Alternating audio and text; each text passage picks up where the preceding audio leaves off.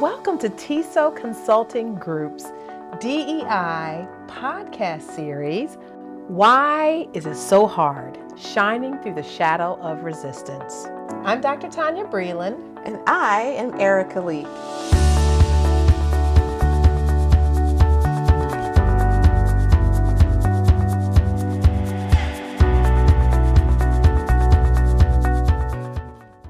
Welcome back. Welcome back, everybody. Yeah, so happy that you joined us.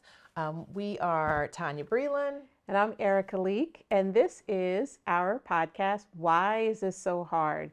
Shining Through the Shadow of Resistance.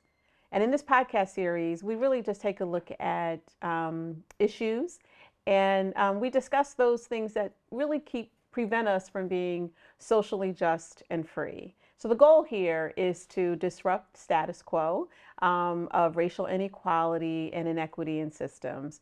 And our goal is for each episode to just challenge us to be the change that we want to see. Yeah, so today's topic is an interesting one: to cancel or not to cancel. So we kind of like the play on that because, Erika loves Shakespeare. Love it.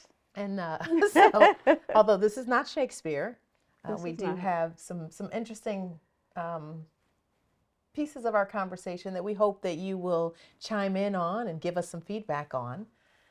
So how do we want to start this one? So this is really about our current tendency to cancel people around different things that might be said. Particularly, it's really around what people say. Yeah.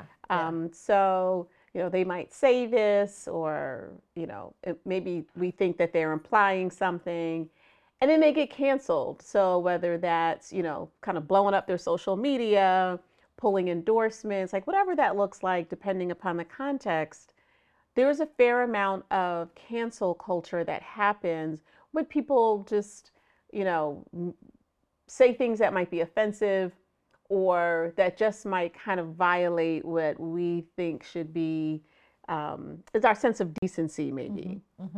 And so when we think about cancel culture, what is considered offensive? And who decides what's offensive? I think that that's something that comes up often. Yeah.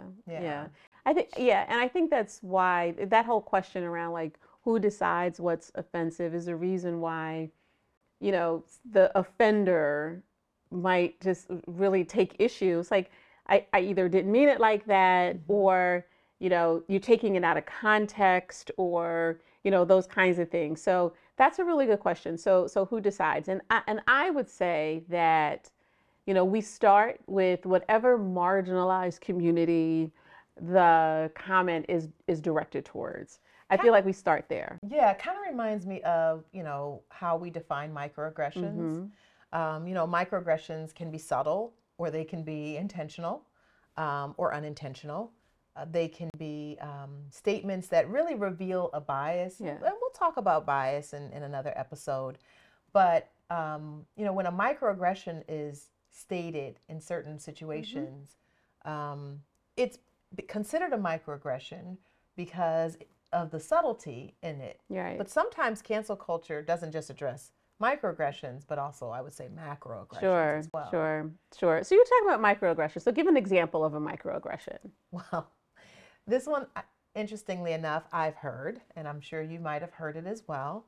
There have been times in the past when I've spoken, and may have also spoken with other colleagues who were not Black women, or Black woman like me. And while they were also dynamic, I might get, you're so articulate. And the implication is, and I didn't expect you to be that way, or for a Black girl. And that gets to be really interesting because that usually is not how they mean it, or they don't know that's how they mean it. Right. And yet it can come across. But what I have found is that I might be getting that compliment, and the others who spoke didn't get that same compliment. Sure. And they were also eloquent in their speaking. Yeah. And so, there's an implication behind that. And And even along those same lines, my husband often shares a story of someone who asked him to describe himself. And he was going to meet up with this person. And he describes himself and says, I'm, yay high, da da da da, bald head, and, and I'm black, blah, blah, blah. And, the woman says, oh, you don't do black speak. And I'm not lying. This really did happen. And like to him, she said that to him. She said that to him. Wow. And ultimately she was saying, like, you don't sound like a black person over the phone. So I never assumed you were black. And so, even statements like that. Now, obviously, this wasn't something that was publicized. Yeah. It's not like she was going to get canceled or anything. Right. But it was still, it still revealed bias. And ultimately, it was offensive. Yeah. And the challenge with microaggressions is that it sounds complimentary, right? It sounds like a good thing. Like, I'm just saying you speak really well, Right. or, but it's really the intention behind that. So what's behind that? And what's behind that is we didn't expect you to, form your words correctly, Right. or, Right. To use, standard English or whatever that is. Like, we didn't expect that. And that is the challenge with microaggressions, because very often when you call somebody on it, call them in, as opposed to call them out. When you call them in to have that discussion about, like, okay, so you said this, but this is the implication here. Very often the response is, I didn't mean it that way.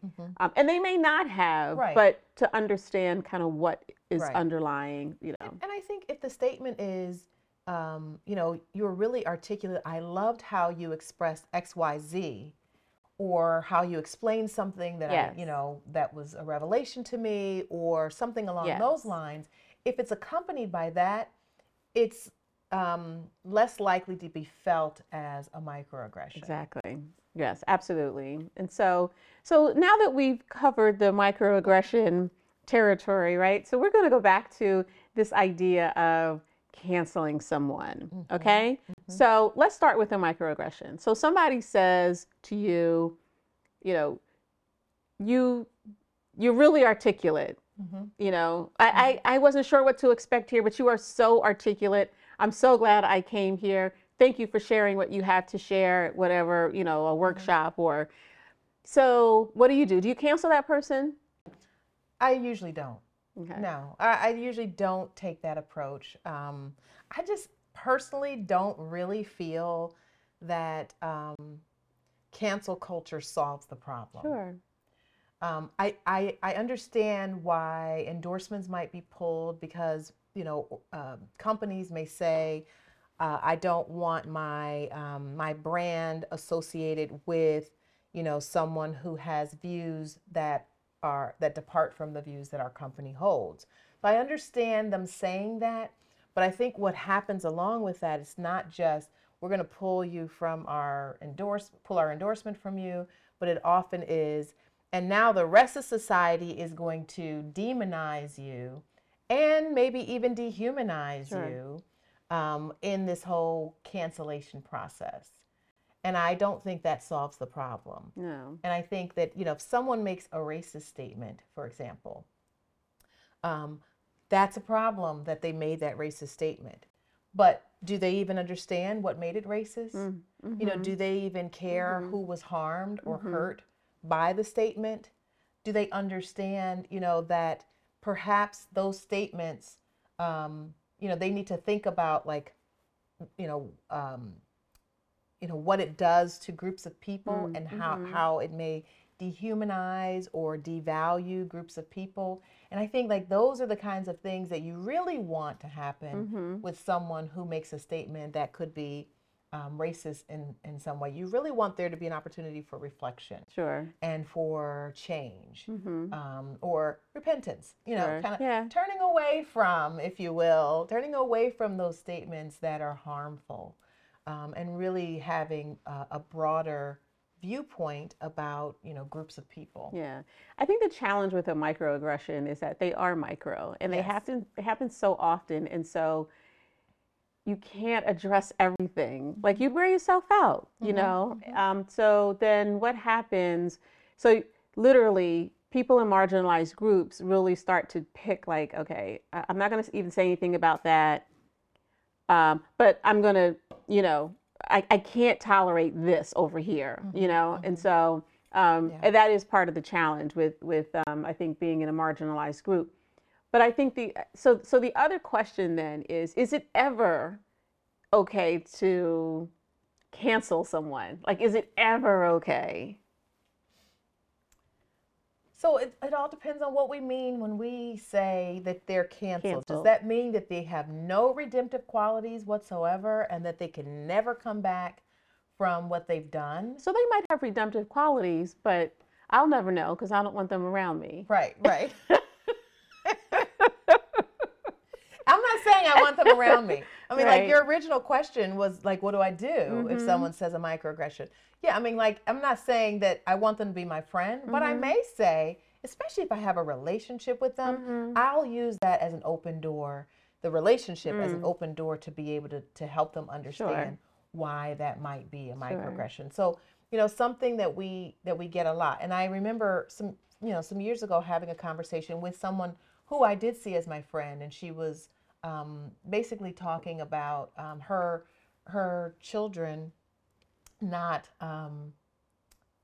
having black friends. She was a white woman, and she was talking about her children having black friends, but not wanting to address or notice that the friends were black. And I said, actually, that's something that is okay for you to help your children notice, because it's not a secret, right. And it's not something that we can hide, and we don't want to. That's like, right. I want my blackness to be seen, if you will.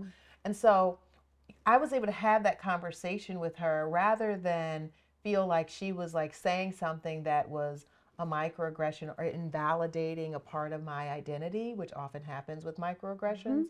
And so I was able to have that conversation, and she felt enlightened and thanked me for that. And we continue to be friends, And so that was a really great moment, I would say. But oftentimes, statements may come from people who are not friends. Yeah. And I think that's a little bit more of a challenge. So how do you handle that? So I probably along the same lines. I mean, if it's a friend of mine and it, there's a microaggression, but we'll have a conversation, because the truth is, this is my friend, and I don't want my friend to believe, I want my friend to know, but I also don't want them to be in a position to offend someone else, because it could go very wrong. They may not have the grace. That other person may not give them the grace, or or even sort of provide the explanation as to like why this is microaggressive. So if it's a friend of mine, I probably will have a conversation. And if it's a really good friend of mine, it wouldn't be so awkward, because I talk about race to my friends, white and black and Hispanic, like we just have these conversations. So I think that's really important. I think you talked about relationship earlier, and I think relationship is huge, and, the other thing is that if something is said and I'm angry about it, I kind of wait, like maybe I can't talk about it just then because my disposition isn't right. It's not going to come out right. And it's not going to come out in a place to help that person understand. It may turn into an argument, and that really isn't the purpose. Like, I want them to be in a place where they can hear me and I can hear them, and we can have a conversation. So I think that's probably how I'd handle with a friend. With someone that I don't know, so like, after a workshop or in a position where someone says something to me and I don't really know them well, I just try to handle that delicately. So, you said this, and this has happened, with us in sessions, training sessions, professional learning opportunities, where someone has said something and it's so offensive. And we just really dial it back a little bit. Sometimes we'll say, we just want to challenge you on this. you know, like this is what you said, but this really is the implication, Right. you know. And we try to do it in love, but also in respect. Mm-hmm. And we're understanding that they're bringing us here because training is necessary. Right. So this person is saying this out of a place, truly out of a place of ignorance. Like they really don't know. Mm-hmm. So I think to extend grace, Usually. usually, sometimes people know. Uh-huh. Sometimes Sometimes they they do. know, you know, but that's okay. You know, we We've had extend people grace. walk out on us. We've had people Mm-hmm. walk out. Mm-hmm. We Yeah. have. Offended because we, want to talk about a topic that makes them uncomfortable. Yeah. That's a whole nother topic. Yeah. Yes. We'll have to do it. We'll have to do a podcast on that Yes. at some point. Being triggered. Yes. Yes. Yes. Mm-hmm. Yes. Yeah. And that's a big one. Yeah. But I think even in that space, though, you know, people are grappling with ideas and concepts around race and culture and gender that they just have not had to really deal with. They've been able to walk away or turn off the TV or turn the station or whatever it is that they do. Mm-hmm. They've been allowed to avoid it. And when they get to a place where they're no longer allowed to avoid it, Mm-hmm. then, you know, that flight instinct, you know, takes over. But that's okay. Like, we'll be back. It's true. Yes, It's it true. is. Because Yes, it ultimately, is. we have a job to do, and our job really is about, educating and teaching, which we're always going to be teachers. We're not in classrooms like we were years ago, but we're always teachers at the core. Yeah. And I think that's really a lot of like what drives what we do. Yeah. The teacher in us Right. says, like, we know that you can learn something new and learn something different that might actually cause you to think differently or to kind of reflect on your own thinking. Right. And I think that that's something that we will continue to do as we go through this. Yes, we will. But society, really, society is hard on people.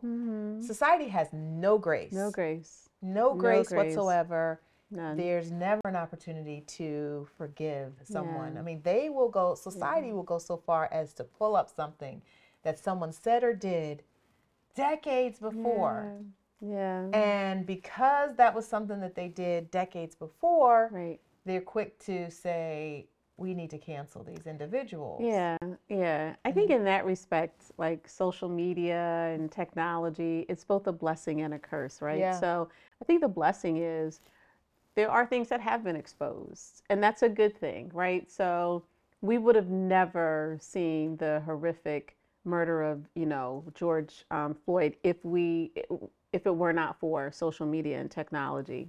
And that needed to be exposed. Like that needed to be, even though it was really hard for us to see it, and, I mean, I don't know about you, but I got triggered when I saw it, but it was important for, I think, the nation to see kind of what was happening in the relationship between, law enforcement and Black men in particular. But the challenge is like that same, technology that exposes. Yes. Right? Yes. And so when things are exposed, when everything is exposed, like being able to sift through, like, okay, so what do we react to? What becomes this thing that, we react to and create a movement? And what becomes something that we just cancel this person on? Like, is there a place where this becomes a witch hunt? I guess is the question. And I don't know. I do kind of struggle with it because I still think it's good for us to know. But then once we know, then what? Like, is the knowing for us to cancel people? Is the knowing for us to, strip this person of their whatever's, their authority or their influence? Or is the knowing for us to say, like, this still exists and we really need to work through this as a society together? Right. I think it was in Breland's interview with Gail King, where he talked about council culture over cancel culture, which that still rings in my head because it's so necessary, I think. Yeah. Yeah. And I was thinking about how oftentimes when, a facet of society cancels, someone for something that they've said, there's a whole nother group of folks who are going to come to that person's support. That's right. And they then miss the message of what happened that in. might have been wrong. That's right. And that person very well might still be elevated, or might, sell more movie tickets, or sell more, records, or, I'm aging myself with the records, sell more streams, if you will, or whatever it is.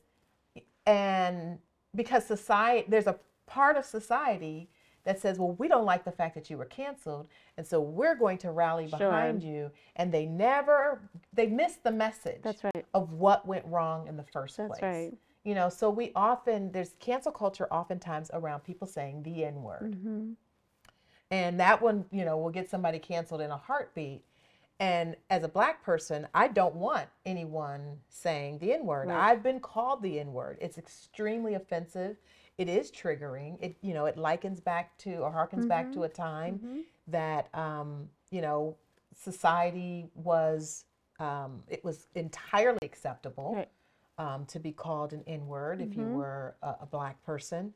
And so for me, that could be very triggering. However, if someone is using the N-word, I think there's an opportunity to have some conversations with them, helping them to understand and peel back the layers of society. Because ultimately what we're talking about is a form of dehumanizing people. And how many people want to be known as dehumanizers? Sure. Most people would not say, yeah, I would love to be considered a dehumanizer. No one wants to be considered a dehumanizer. But they may not realize how the words that they say or the actions that they take can be dehumanizing to groups of people.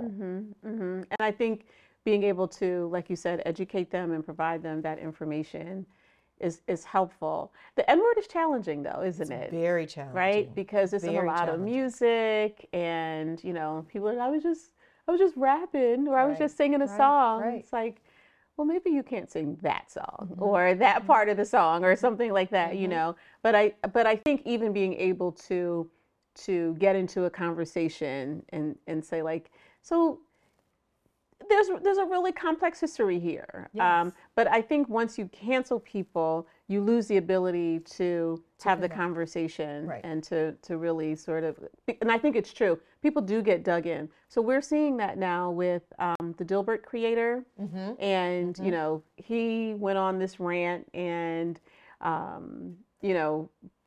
think it was like newspapers kind of stopped printing or publishing his news strip because of some of the things that he said.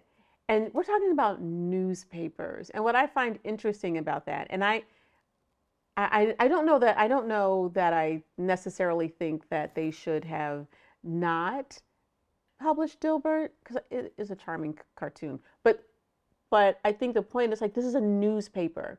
Like, what kinds of opportunities do you have to educate people? What kinds of opportunities do you have to enter into a conversation? Like, do you know how, do you know why what you said was offensive? Like, do you know? Because I think one of the things he said was, I identified as Black because I believe in a winning team, or it was like something like that. So that was one of the things. That was one of the things that he said. And now he's not, because some poll said that Black people, what was it? It was an opinion poll. Yeah. That said something about, I guess, Black people either not agreeing with the statement about, is it okay to be white, or something along those lines. I really would have to go back and and because of that poll, he's like, oh, I'm done now. Right, with helping Black people or something. Right. And I don't know whatever he said, I don't know that he took the time to think about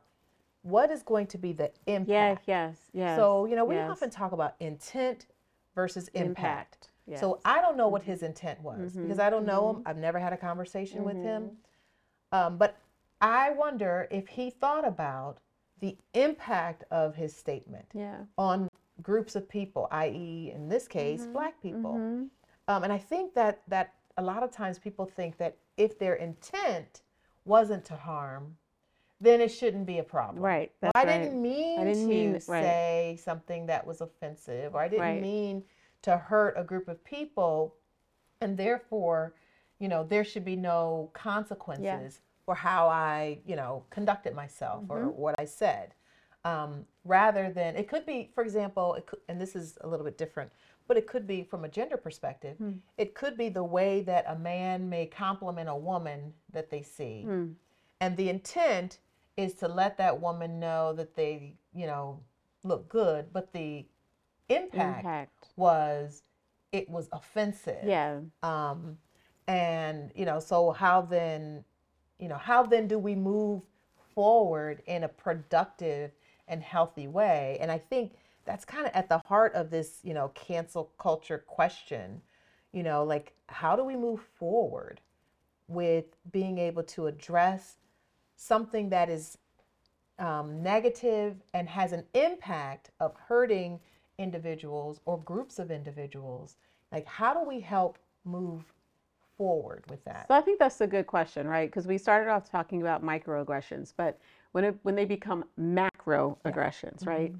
So they're blatantly offensive, Mm-hmm. Mm-hmm. and the kind of thing that you just cannot ignore. Mm-hmm. You can't say, "I'm not going to deal with that." Like, you, as a member of a marginalized community, you have to say something.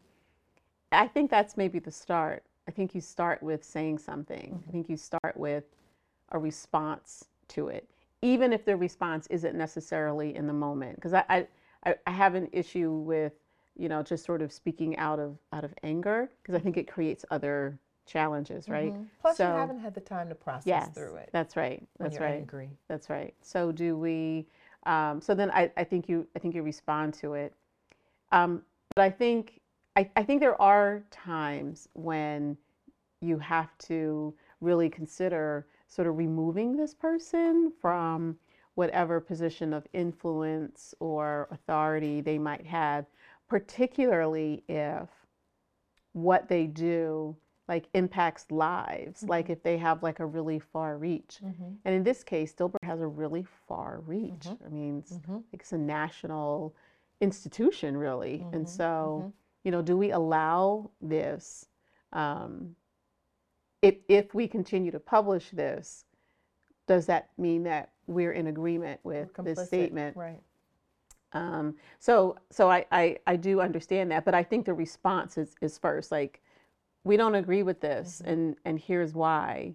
But I do wonder about other effective responses. Right. So I think the first thing is to respond Sure. in some way. But what might be the next step, do you think, in terms of the response? Well, it's funny, as you were talking, I was thinking about, like, where is there room, or is there room for restoration? Mm-hmm. Like, how can people, be restored back to a place of, being visible again, if you will. Sure. After being canceled, you mean? Right. Okay. Once they've been canceled, right? Like, where do they get to re-enter society, Sure. if you will? And, is there room for restoration? I also, we often talk about our identity, and, an aspect of our identity is, being Christian. And, a tenet of Christianity, or a pillar in Christianity, is really forgiveness. That's right. And so it doesn't mean you forget, but forgiving means that I'm not carrying that around anymore, the offense that you've done. And because lack of forgiveness really doesn't help the individual. It helps, it hurts you more than anything, because it becomes a weight. That's right. And so it's like, how does society, address an issue and bring about restoration? And is there room for forgiveness ever? We claim to be a country built on Christian principles. Like, we hear that. I don't know if they still tout that, but I heard that a lot growing up. Yeah. And that is a principle. So is there room for forgiveness?